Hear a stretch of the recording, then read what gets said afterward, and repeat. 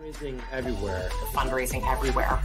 Fundraising everywhere. Fundraising everywhere. Fundraising everywhere. Fundraising everywhere. Fundraising everywhere. Fundraising everywhere. Fundraising everywhere. Fundraising everywhere. Fundraising everywhere. Fundraising everywhere. Fundraising everywhere. Fundraising everywhere. Fundraising everywhere. Fundraising everywhere. Fundraising everywhere. Fundraising everywhere. Fundraising everywhere. You need to add me in there. Welcome back to the Fundraising Everywhere podcast. Now, over the next few episodes, we're taking a look at some of our favourite legacy fundraising on-demand sessions in celebration of our Legacy Fundraising Virtual Conference coming up on the 15th of February. If you'd like to join us at the conference, you can use the promo code FEPodcast to get 50% off your ticket. Yep, just head to our website and pop in FE Podcast at checkout to get 50% off our Legacy Fundraising Virtual Conference in February. Enjoy today's session.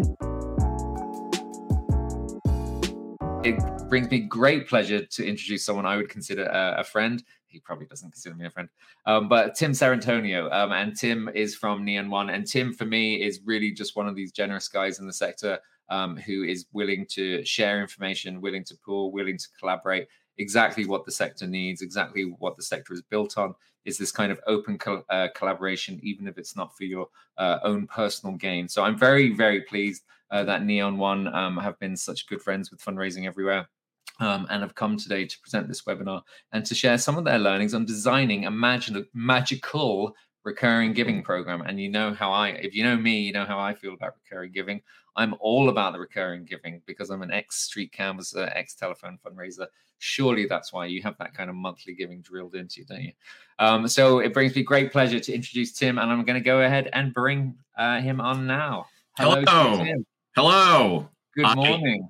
Good morning, good afternoon, good evening, depending on where you are. Exactly. How are you? It's lovely to see you before Christmas. It's lovely to see you. I'm very good. It started just snowing a little bit here, and while we're kicking off Hanukkah, I did decide to also wear, very similarly for me, my Clark Griswold shirt for Christmas vacation. So I mean, that is a strong holiday tradition now, isn't it? Hanukkah across everything. I think we can all appreciate National Lampoon's Christmas Vacation. Yeah, it's just like that type of dad.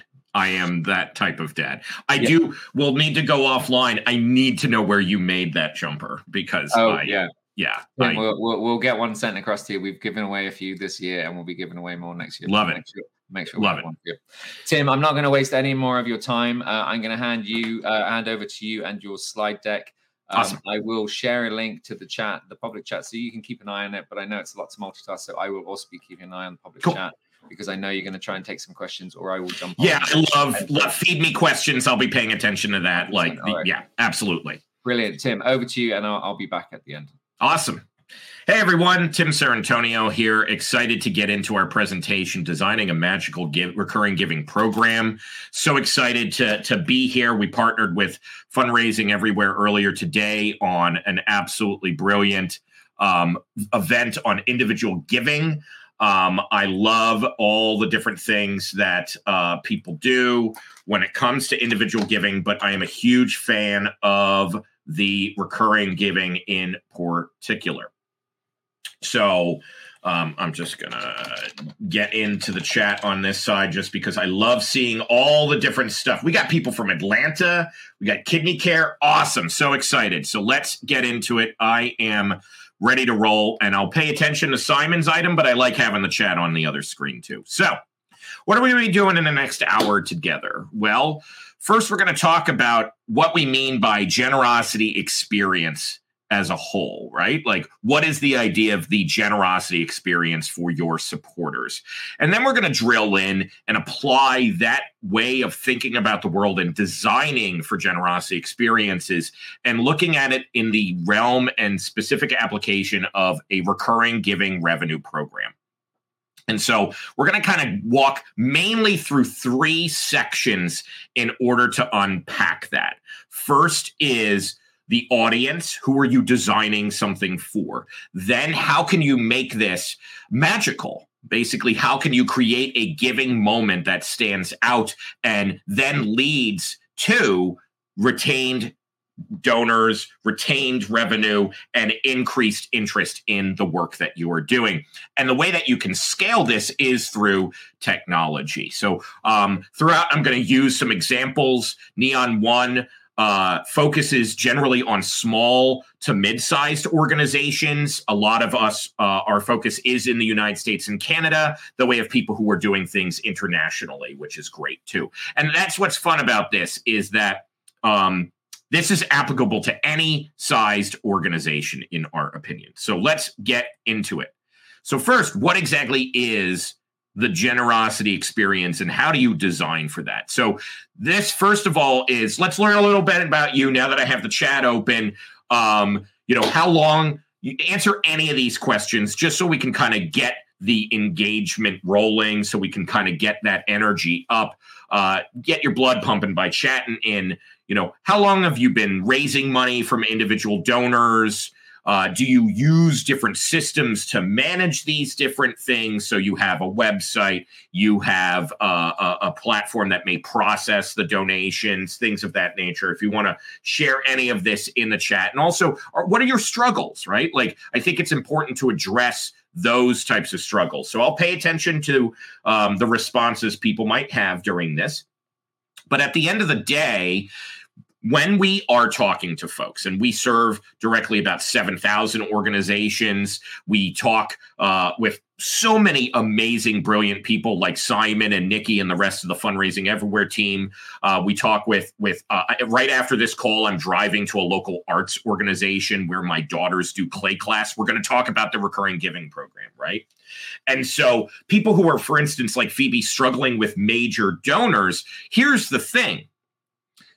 Many, many folks who give a significant size gift start by giving a small entry-level gift, $25. Now, I'm American. I'm going to keep saying dollars, by the way, but translate to your currency as well, right? But the numbers generally hold up regardless of exchange rates, is that's about 25, right? Maybe 60, maybe up to 100 for an entry-level gift.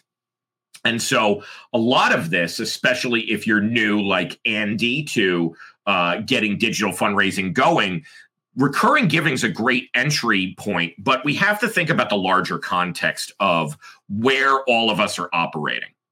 And that's something that a lot of nonprofits sometimes struggle with, because there's kind of two dueling issues that that we hear about all the time, is that I feel alone and I feel like I'm in competition with everybody else. And so one, you're not alone. And two, you are not in a competition with everybody else. What's actually happening, and a lot of this is driven by US data in terms of our analysis, but then we cross-reference that with our partners at Giving Tuesday for a global insight here. And so what's generally happening that we're all going through is three primary issues that a lot of nonprofits, a lot of charities are struggling with. First is that individuals are generally not as trusting to nonprofits as they once were. They have more scrutiny being applied on things like, well, what is the money being used for? Or arguing about and concerns about things like, quote unquote, overhead.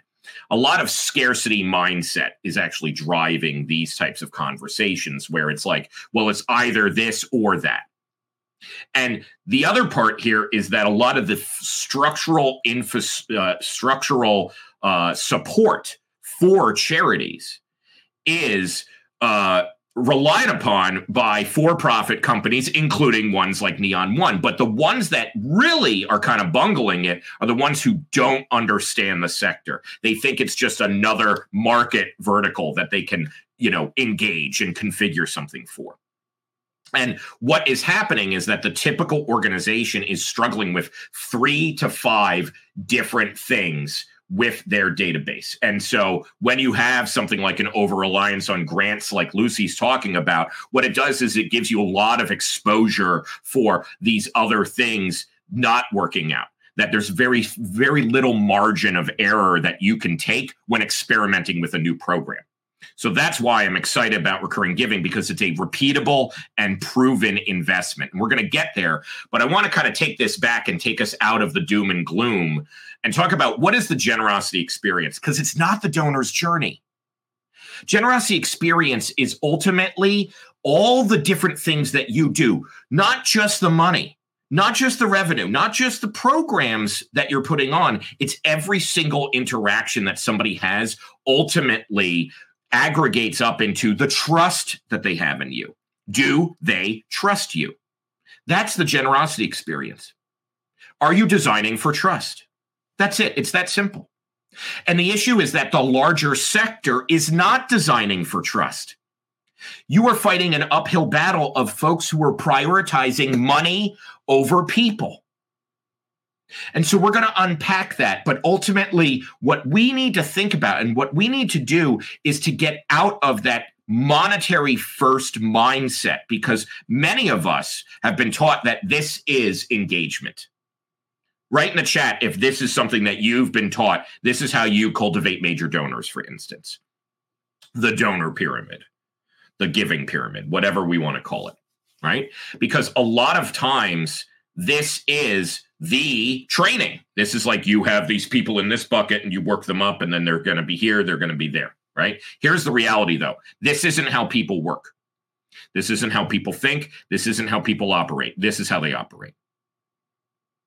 It is fluid. It is organic, just like you.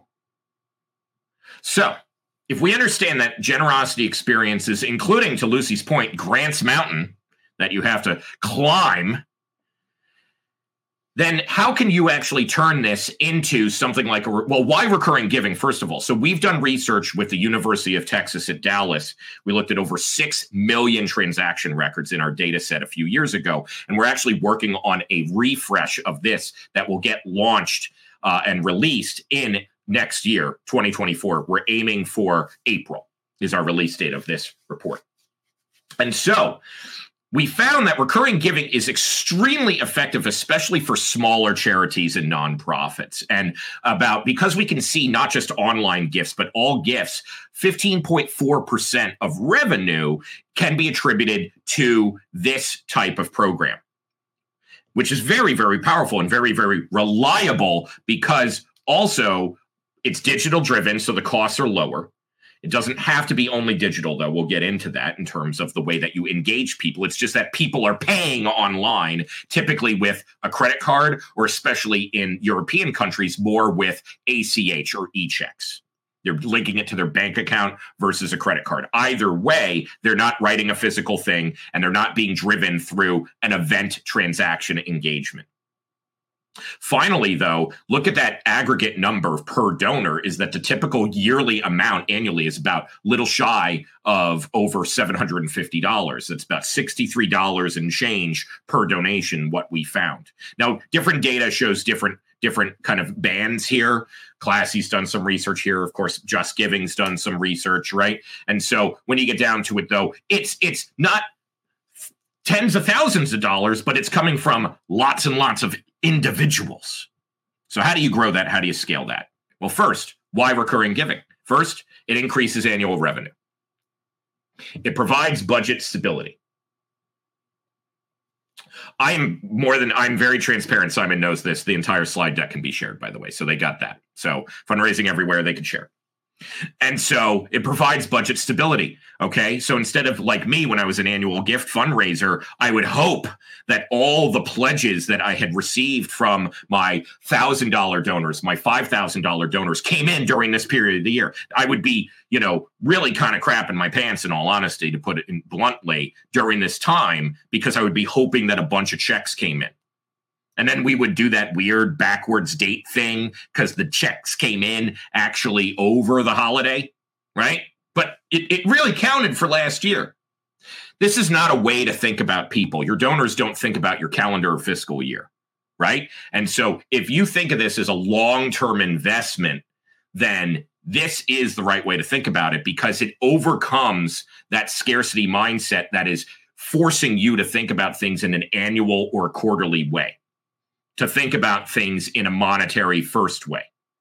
So if you are saying my staff is overwhelmed, I do not have the capacity for this, recurring giving can be like an event. Treat it like the launch of this is an exciting thing for your community of generosity. If you say, I don't have the resources to overhaul all the things as part of this, then start with the homepage. And we're going to get into that on how to do that and why to start with a few different components. And then finally, it's like, well, I don't have anybody to do this.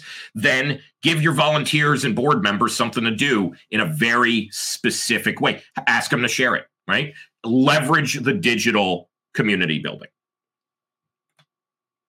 So I'm a data-driven guy, though. And so it's important to kind of structure these things with an intention in mind. I was even meeting with some of our members of a new donation program that we're rolling out that focuses on under-recognized and underrepresented communities. And they got into, we would love a recurring giving program because it's then known revenue. And I said, well, how would you like to start? What number would you like to kind of go for? And the issue is that a lot of times leaders just throw out a number that sounds good. Oh, I want $50,000. That's not how you should think about it. So what you can do is think about things in a strategic way, because the purpose of generosity experience design as a planning framework for you is to understand how the tools and technology lead to the trust with people. That's it. This is just naming when things are done well between your staff and the operational infrastructure. That's it. It's already naming the things that you do well. And so revenue programs focus in, especially recurring giving, in this area. So let's unpack each part of our ecosystem. And that's what the 3 sections are going to be. And I'm continuing to focus on the chat because this is really rich. I got like 50 slides, so we're going to get through all of them, but like, let's roll, right? And so when I talk about maturity models, for instance, you have to first ground, where is your organization? Let's be realistic, because a lot of recurring giving presentations love talking about charity water, for instance, right? That's well and good. Most of you are never going to see any of the resources that they have at their disposal on demand, right? So it's better to not look externally, look at yourself and be realistic and be radically, like, apply some radical candor to your own work. Where am I? And so if you're looking at a revenue program, this is really good, especially when you have a bit of operational maturity and you're ready to go and say, okay, I have a board. I have some really dedicated volunteers. It might only be me, or I have a few staff members that can focus on things like marketing, asset creation, or we're okay working with a fractional marketer or fundraiser to kind of supplement this stuff. There's so many paths that you can get to this. And so we're going to break down each of these, but kind of what we're focusing on is that core program development, getting it into that infrastructural development stage. And then expansion is, in all honesty, where you can begin to get more sophisticated to ramp these people into major gifts cultivation, or mid-level giving, or legacy or planned giving, right? That's up here. That's out of scope for today. We're just focusing on here. And so when you're thinking about your strategic planning, think of it almost like an eye toward the future. What is your theory of change? What is your systemic idea of the world that is going to be different because you uniquely have done something? And connect that all the way back to the tactics that you're doing. This is where a lot of nonprofits lose the thread. They start to create revenue programs that do not have a connection to that systemic change vision. Everything you design needs to be connected to that. Everything. Don't just do the black tie gala. So when you're developing this, you could be smart about it. And this is just a simple acronym to say, be specific. We want to raise $1,000 by the end of December. And here's the metrics that we have. We're going to be measurable. And I'm going to give you recurring giving specific metrics if you're kind of starting with nothing here. But develop your own that make sense for you. You can choose your KPIs. Just because I say this is a good key performance indicator or KPI doesn't mean that it's like going to work for everything, right? And same with benchmarking. If I show you benchmarking data, you benchmark against yourself. Ultimately, that's the best goal. So we want it to be achievable, be realistic. This is where board members can lose their mind. Trustees, to translate, right? They can go, oh, Well, let's get $100,000. Well, go ask Oprah. No, that's not how things work. And also make it relevant. Is this relevant to the work that you're doing? And timely. You could put time boxes around your big initiatives. Okay, during this period, I want to do that. The issue is that too many people, they put an end date and they go, okay, this fiscal year, we're going to get this, but they're not connecting it to the larger story. That's the issue. SMART goals are very hyper-focused. If we even go back for a second, SMART goals really kind of fit here and definitely here, right? It's very tactical. So you have to cover these things first before you get this. But you got to do both. So in the absence of knowing where to start, where do you start? To connect things, look at things like your donor retention rate. And I'm going to walk through how to calculate that later. Look at things like your projected revenue. You have 100 donors giving $25 each, and we know that their retention rate is 90%. Huh. Rock and roll. Donation page conversion rate. And then your growth and giving rate. And this is why we give the slides, because it gives these definitions. And I don't want you to take a random screenshot of this and figure out how to apply it. We'll give you the deck. So let's get into rule number 1 of our 3 rules. First, focus on people, not money. This is actually drawn from our friends across the pond as well, the Institute for Sustainable Philanthropy. And so these are philanthropic psychology approaches to how to think about things, but they're very powerful if we understand that donor motivation is ultimately driven by 3 interrelated things. First, does the donor feel competent? Do they feel competent in the decision that they are making? Were they autonomous in this? Did you guilt them into it? Do you have the sad puppy and the sad music is playing? Is that how you're acquiring people? Sadness, guilt. Don't do that. Make them feel that they can do this on their own because they are connected to a bigger movement. That is why the theory of change is important. Because ultimately, situational and relational giving isn't as strong as identity-centric giving. And what I mean by that is situational giving would be, it's end of the year. We need to hit our goals. Please donate. That's a situation that somebody's responding to. That's very fickle. People are fickle creatures, and they might not care. So you can't rely on situational gifts, but you can create an environment where those are very easy to acquire as well as an entry level. Remember, that's the largest pool in our graphic. But then relationship-focused giving, relational giving is another important one. Here's the problem with relational giving. You may have a leader that is very charismatic. Maybe it's even the founder of your organization. They can walk into a room and they just blow people away. That person leaves. That person passes away. What happens to the nonprofit? And that is why you need to shift toward an understanding that identity-centric audience development is your gold standard. And that is very hard to do if you don't know who you are. But once you know who you are and what makes you awesome to others, then you can connect with your community of generosity. And these are the drivers that we all have living in our heads at any moment in time. I am a smart person. I am a father. I am, part of my local, bowling league or whatever. I am a recurring giver, and I live in upstate New York. I'm actually not part of a bowling league. I have no clue why I use that. Nobody actually does bowling leagues much anymore. I'm part of a D&D group. That's actually more applicable, okay? So it's like Dungeons and Dragons. That's a group identity. It could be formal. It could be informal. You get the point. Most people consider themselves to be moral. I am a moral person. So you can't just assume that you can appeal to people's inner good nature. We're going to get into why understanding that everybody generally thinks that they're a good person helps you.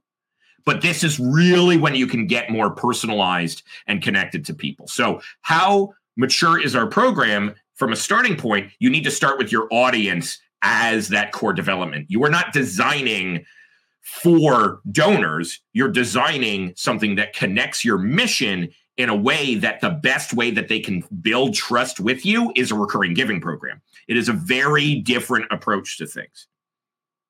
It's not just donor centricity or even worse, donor primacy. It is a much more holistic and connected understanding. Again, going back to that generosity experience, it is an ecosystem. So when we are trying to acquire and build connection with people, how can we do that practically? Well, first, have a strong brand. Brand is not your logo. Brand is not the programs that you put on. Brand is not the website that you have or the marketing activity that you do or the events that you do. Brand is the trust that people ultimately have when they interact with all of those things. So to build a strong brand is first, know your values and stick to those. Then you need, of course, that strong visual identity. You need to have a clear voice and tone. Are you speaking to folks informally because maybe you're a children's charity and you want to have that fun come through? And then that leads to the engagement. How are you actually interacting with people? Are you making this a bi-directional community conversation? By shaping your nonprofit and understanding that these components lock together, you can build a powerful brand. Because ultimately, these shape the perception, the connection, and the unique role that your organization plays in your supporters' life. You want them to have a home in their brain. And so when you build brand awareness, that creates things that help create those connections and make it that it is something that people even can bring up in organic conversation that has nothing to do with you being involved. That is identity-centric audience activation. Oh, my local nonprofit did this amazing thing. Let me tell you about it. That's what you need to create an atmosphere for. You need to give it oxygen in order to have the ecosystem thrive. So the way that you can do this when it comes to recurring giving is even going back to practical examples. Sparrow's Nest, we actually partnered with them and did a presentation at our conference, virtual conference called Generosity Exchange in October. And we worked with them and Visa on this awesome presentation. And so here's an example of like when you go to their homepage, look at how clear this theory of changing is, right? We're giving homemade meals to families facing a cancer diagnosis in the Hudson Valley, okay? Let's go audience identity centric, and let's use the chat. What audience identities are being activated just with that homepage headline? Delivering homemade meals to families facing a cancer diagnosis in the Hudson Valley. Let me see something in the chat. Give me an identity that connects to.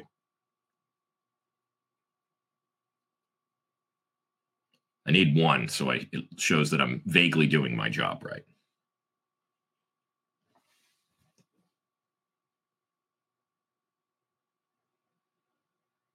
Caregivers, parents, patients. There you go. Geographic. Yes, EMO123. That's kind of what I'm looking for. It's a geographic activation, Hudson Valley in the upstate New York region.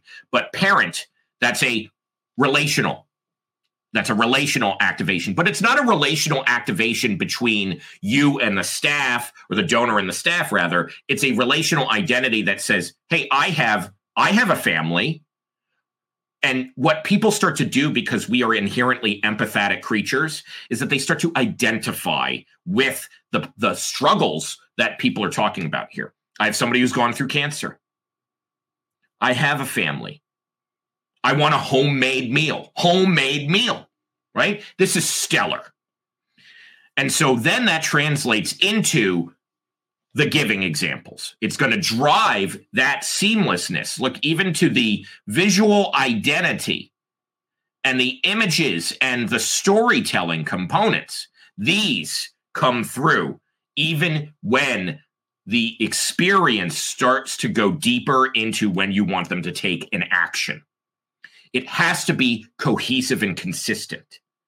This is where a lot of nonprofits, because they have disconnected tools, lead to struggles, because they start to lose people in very small. It's almost like a lot of times vendors want to point out, well, it's this big, massive problem, and our technology will fix it. And this is why technology doesn't fix things automatically, because it's actually more a death by 1,000 cuts. It's little things building up because you don't have the capacity to get on top of it.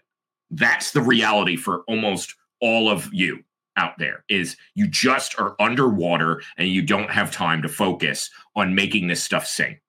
So that's why it's important to go, what is actually important to me? And what I'm telling you is that brand cohesion does play a major role in ensuring that generosity experience is a healthy one. A toxic experience is they click the email and it has nothing to do with what you've just told them about in the email. These build up. So applying this to recurring giving is, first, strong connection to your core brand. A good recommendation is naming it. Something like Harvest Helpers for a food organization. The other thing is, don't worry about what other organizations that are similar to yours are doing. Don't be the best. Be the only. You're the only one with that theory of change. So why would you want to rip off somebody else's stuff? You're the only ones that can deliver things in that unique way. Sparrow's Nest is the only one serving the Hudson Valley homemade meals to cancer survivors. So why wouldn't you want to be part of that? Because we've given you a clear impact statement. And you're doing this with the audience in mind. And we're going to get into that in the very next section. Okay, so we're at our halfway point. How are we doing, folks? I'm about halfway through our time together, as well as the presentation. Any pause for questions on anything really big time before I shift into rule number 2 and 3?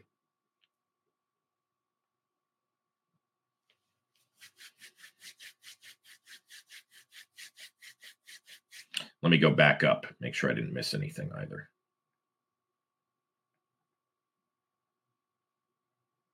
Entry-level gifts to nurture them into larger multi-year gifts is what Crystal said.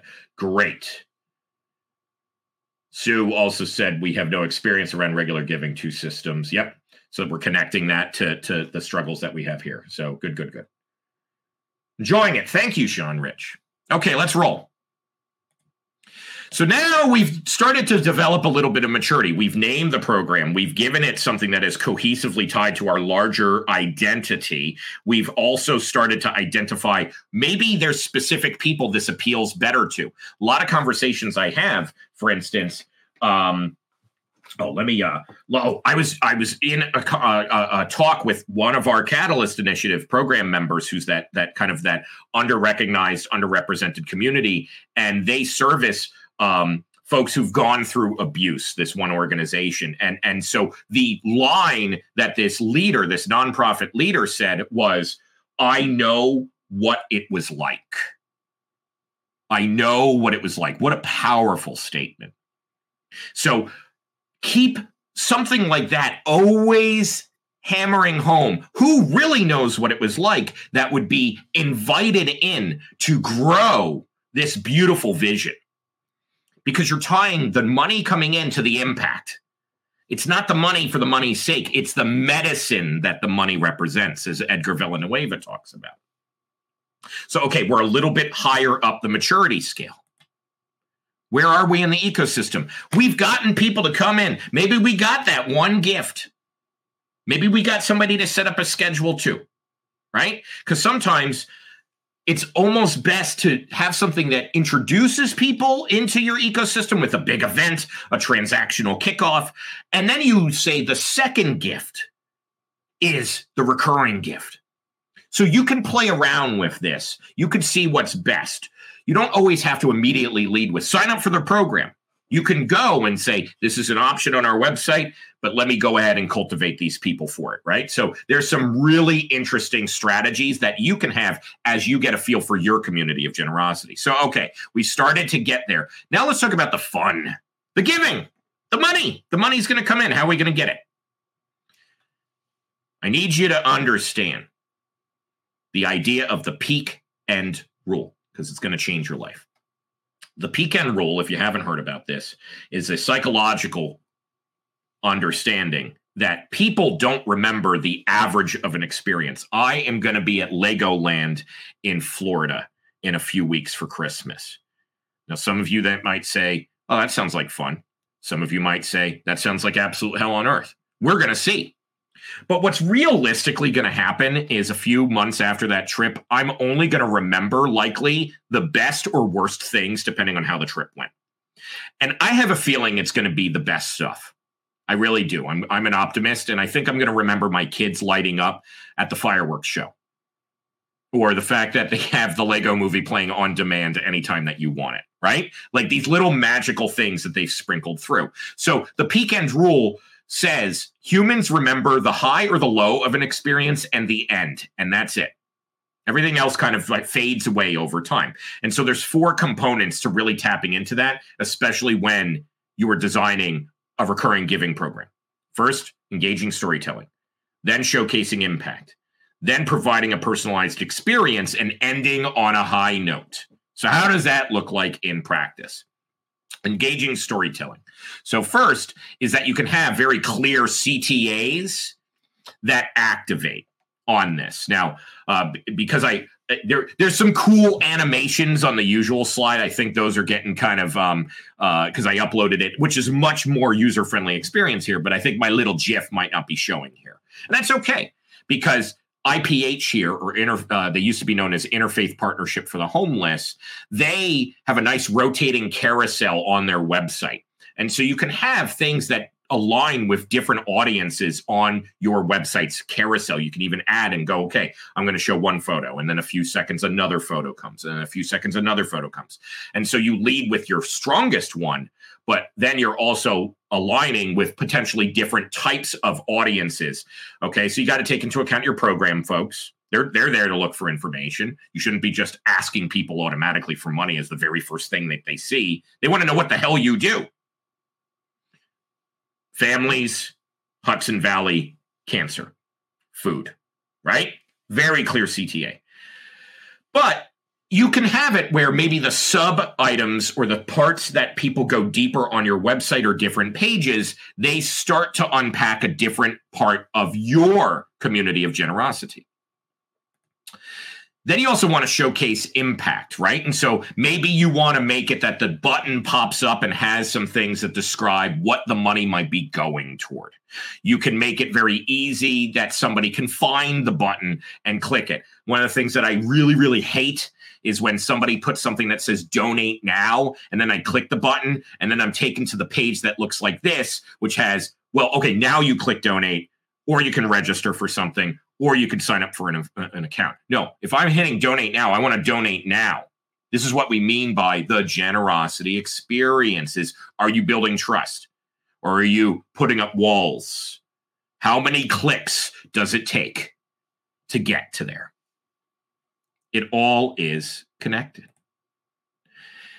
And that's why you should think into how can you personalize the giving experience. And so when we did some research on when people are even giving online, we found that the highest period of the day is typically around 11:30 on a Thursday is a very high point for giving. And that's, there's a lot of reasons that you can ask yourself why, if you see something like that, why somebody might be doing that. So it might be because people are like done with work and they want to start thinking about other stuff, or that's where maybe some appeals are going out, right? So it depends. You should do your own research, but at the end of the day, understand the preferences that your community has and then reward the most effective ones. Go, okay, we're going to lean into this as long as it's still a positive and healthy type of experience that we're trying to cultivate here. And you can also do this by adjusting the different options on the page. The more sophisticated things with technology could be custom giving strings, which is like a recommended amount, things of that nature. I've seen some platforms try to shove recurring giving down people's faces, though. Like, I saw this a lot on Giving Tuesday. There was a few platforms where they automatically go, do the recurring gift as a first-time donor. And it's like, whoa. I'm just getting introduced here. So you have to keep in mind that technology can get in the way, even if they think it's a good idea. So make it clear what's going to work for your community of generosity. And you could do this through different things. Like if there's a big campaign that you're launching, you could talk about recurring giving at it. If you're doing an event, you can bring it up or have pamphlets about it. If there's a big giving day in your community or something like Giving Tuesday, this is a great follow-up call to action to those folks after you demonstrate, look at what we did together. Now let's take it year round.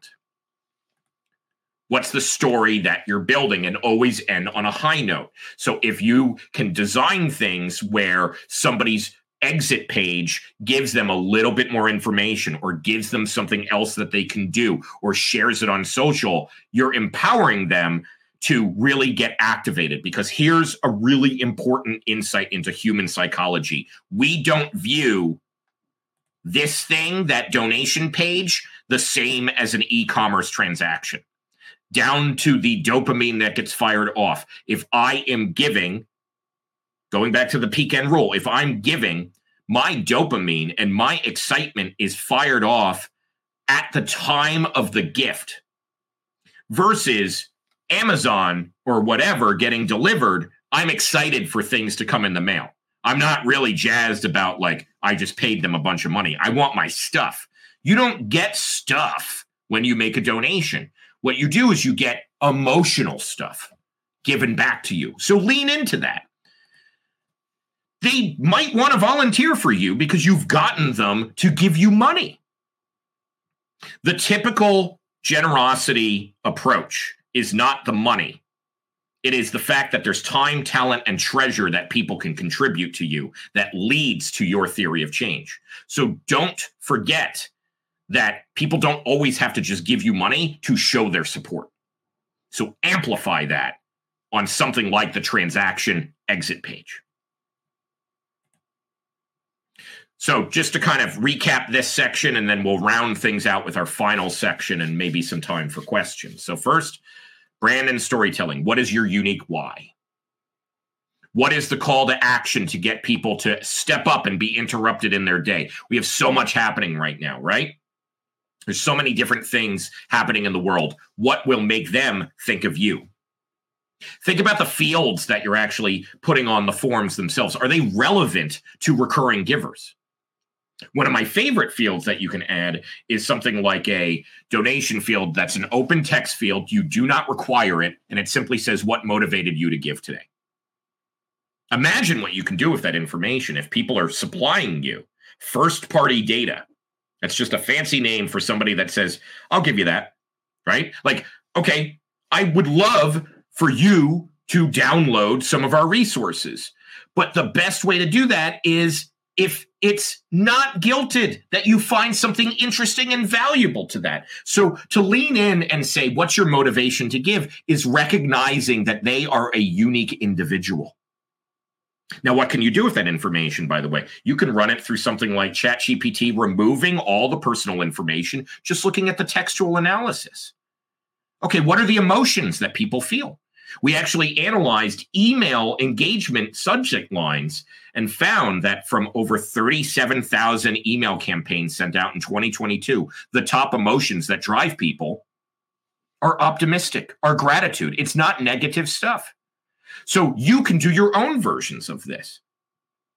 You also need to keep in mind that there's more sophisticated digital options, but I've even seen like some vendors try to push things like donor advised funds, just like by default on something like Giving Tuesday. I'm like, that's a terrible idea. No donor advised fund person is running out going, I can't wait to give on Giving Tuesday. They've made a planned gift investment decision months ago. So understand that the vast majority of these people are kind of like, yeah, I could give you $25. So make that easy for them. Apple Pay, Google Pay, ACH, stuff like that. Credit cards, of course. And then also, check if your provider offers things like automatic credit card updating, which is going to get us into the next part. Use technology to accelerate the experience. So that example is a great one. A lot of people, they go, yeah, but recurring donors, they're kind of a pain in the butt because I had to go call them for them to update their credit card. Not anymore. You don't have to do that automatically. Some folks will offer it that if the credit card expires, you don't have to hunt them down. Or maybe things can get queued up and your system can then tell you, hey, these people's credit card expired. It's got nothing to do with the auto updater. Give them a call. Okay. And that's when you get mature. Notice that I haven't really talked about technology in a deep way until right now. We talked about feelings for most of this. Good. Thank you, Simon. I love stuff on LinkedIn.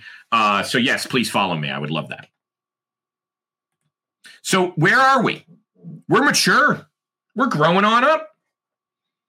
So how can we deepen this? How can we go deeper? First, we need to retain people. That's the big draw of a recurring giving program is donor retention is stellar. We're talking about 80 to 90% donor retention rate. These people keep giving and giving and giving. Most donors are probably not aware that they're supposed to give to you on a yearly basis. They're like, but I helped you. Didn't my money do what it was supposed to? Yeah, but that $10 wasn't enough. Let's tell you why. So that's the thing, is that a lot of people aren't drawing a direct line between the money and the impact that it makes. That's why you got to connect those things. And when you do that well, donor retention rates get better. And so the typical new donor, according to the Fundraising Effectiveness Project, which is the largest analysis of donor data in the world, we're a contributing partner to that, along with Bloomerang, Classy, Keela, Community Brands, QGive, Donor Perfect, and more coming. And so it's a big data set. And so we found that first-time donors, people who gave to a nonprofit for the first time, so if you got somebody who came in this year, 8 of them are not going to give to you again, most likely. Terrifying. But you know who bucks that trend? Recurring donors. So, by the way, this is how you calculate donor retention if your systems aren't doing it for you. Little handy calculator there that you can use. Little formula. But there's also a lot of stuff that can automate this. So when you're tracking donor behavior and you're trying to understand what are these people thinking, there's a few things to focus in on. The frequency of the engagement and the donations, the appreciation that you are doing and the frequency along with that, the involvement that they are showing, as well as the involvement of other people around them, such as when do you bring in your major gifts officer into these conversations? You have to think about this from the generosity experience. If somebody donates, signs up for the recurring giving program, and then a month later gets a call to have somebody ask them for a $500 gift, they're going to be pissed. They're going to be confused. They're going to be like, I already signed up for something for you.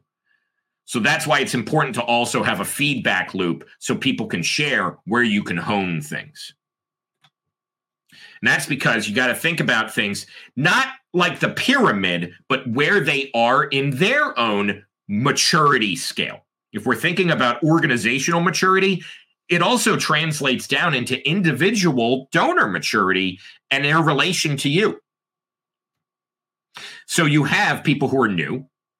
You have people who are building that connection with you and getting more interested in what you're doing. And then you have people who are very mature about it and they get what you're doing and they're going to give you a lot of leeway and a lot of trust and eventually a lot of money. Recurring givers are 6 times more likely to become planned givers. There's a direct line. This isn't rocket science. It's very, very clear that when you reward trust, trust is in turn rewarded. So let's think about those 4 different types that I talked about. How can we practically do this? Another slide that benefits from being downloaded and looked at later. So I'm going to give you a high-level overview on some practical things. So developing a stewardship plan. So this is how you maintain relationships with folks. Well, maybe we're going to have a communications frequency and a recognition strategy and opportunities for somebody to get involved, like a volunteer project that they can do. Let people in. Don't do this in a hierarchical way. Don't do weird giving societies that only the rich people can get into. But you can use things like technology to say, hey, recurring donors, our harvest helpers, here's a direct message from RED thanking you for your assistance. Tech can come in and do that. You can use things to organize it, to engage, all of this type of stuff. Personalization. So maybe you are having a special dinner for your recurring donors. Remember, especially if you are a nonprofit that's focusing on community organization, community capacity building, you're working with under-resourced communities, throwing the big black tie gala might not make sense. So what makes sense for people who are those grassroots supporters? It's okay to give like personal recognition and to have events for people who are showing more commitment. Just don't do it in a weird, like classist way. You don't have to. And that goes back to, is it connected to your theory of change? These are all connected. And you can offer opportunities for people to further engage and share, right? One of the things for a webinar that we're doing, the Butterball turkey hotline is something in the US you can call it if you're struggling with how to cook a turkey, maybe a goose in the UK, perhaps, right? And so, your figgy pudding. So you're struggling with that. You can call these people up and they'll give you some answers, right? And so one of the cool things we're doing is like letting people record a video for that type of thing. You could do that too. It's like ask somebody a question, right? Like maybe you're a zoo and you do something that's like ask a zookeeper. Because then you're getting like practical things that people are thinking about and tying it to your mission in a very innovative way. Amplify, repurpose, connect. The tech accelerates these because you have a very clear purpose of why it's being used. So when you have that grounding and you're not just chasing shiny objects, you could do a lot of different things with the data itself. You can say, hey, these people haven't, they stopped responding to our stuff. We should check on them, see how things are going. Are they still interested in supporting our vision? We can track the engagement. These emails got open. These people came to these volunteer events. You can use this for the overall program's evaluation. Is the retention keeping up with what we expected it to be? Or are we having to put more resources because we're losing more people on this program? Right? A lot of times people do budgeting. I just finished up a great blog actually about this where people do their budgeting, but they don't take into account donor turn. So they're like, we need to raise $10,000 extra for this new program. No, you lost 60% of your donor revenue. You got to raise $16,000. Stuff like that. And what are people doing? And then also have time for fun and creativity and experimentation. Build it into the plan. There's a lot of cool things, a lot of cool resources on that in particular, but that's for another day. Final two slides, basically. Final few slides. Right on time.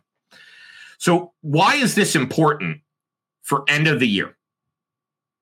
First, most people are generally giving around, the whole year. People are giving the whole year. But 30% of folks come in during this period, that November and December period, as a first-time donor. So here's the cool part. When those people come in and are engaged in trust building, their retention rate is significantly higher. Because a lot of times nonprofits, here's my theory. I don't have the data to back this up yet, but my theory is that the volume of communication in December especially is very high. And so there's a lot more storytelling happening. And hence, look at that retention rate, that 40.2% retention rate on new donors coming in November and December. So again, my theory is the volume in general from nonprofits, a lot of people do the one appeal or the one newsletter, or they send out their thing in December, and then that's what those people are getting. But it's very pertinent because they gave in November or December on something like Giving Tuesday. And that means that they're getting these other communications a lot quicker versus the January donor. So one simple thing you can do, grab some Post-it notes and map your own journey from start to end. Don't do it for you. Do it for the donor. How do they find you? How do they learn about you? How do they make a decision to give as a recurring donor? How do they actually make the recurring donor gift? Each of these is a different Post-it note. And then what you're doing is mapping back and going, do I have the assets to actually make this come alive? Do the idealized version. You can bum yourself out potentially and do what you currently do, or you could start with the idealized and then fill in gaps. I think that's more fun. And then it could look something like that. You could translate this. You can then have it on a whiteboard during a planning session. And you can go, oh, we want to do this. Or where do we build in the magic moment that people are like, this is the confetti. This is the confetti part. Have had stagnant recurring programs. What should be the first step? Map the journey. That's actually what I would recommend is, what does your journey currently look like? If it's stagnant, there's probably something broken during the generosity experience that you are designing around it. Where are people losing trust? So that's what I would do. Do this exercise and then map it over to the data that you have, right? And then say, okay, those people stopped giving. Let's use data to see who's started giving. Go talk to them. Give them a call. Hey, I'm not asking you for a gift. I'm asking you why you stopped giving. Just tell me that. Little quick resource for you.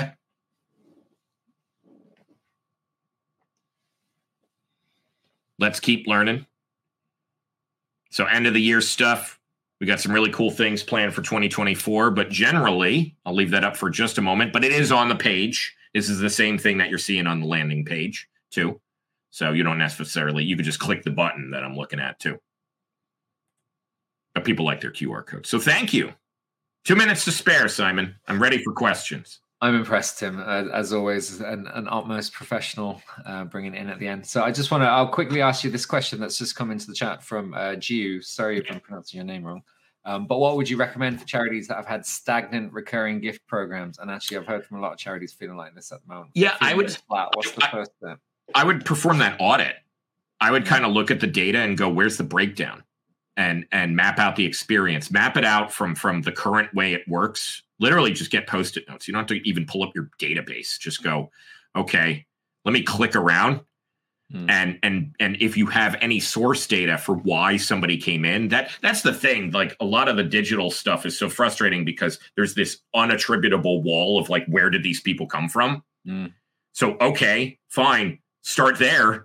If you're like, I don't have time to do an audit, fine. Ask a motivation question on your form then, or go and do a survey and figure out what's the breakdown there. The data can almost be overwhelming, can't it? Because it's like you start to try and think, how do I map this journey for infinite people? Yeah. But actually, it's kind of easier if you do break it down to that one person. If you almost have one donor in mind, what do you want them to experience? Exactly. That's why in that first section of People Over Money, archetype, who is your ideal recurring donor? And then you can get interesting with segmentation, but archetype it and go, you know what? I think that this really appeals to people, young families, parents of young children. This is a great fit for us for this type of thing. Like that's an example, depending on what the type of nonprofit is. Because I have that. So I'm using my own example. Tim, I'm conscious of time, and I know people need to get off for dinner or lunch, depending on where they are. I will say Tim is always very generous with his knowledge and just very helpful. So I popped Tim's LinkedIn in the chat. Do connect with them. I mean, you don't mind people reaching out to you? No, not at all. Very good, very good. I love it. So do hunt down Tim. He's got an opinion for everything. 99% of which I agree with. I love listening to Tim.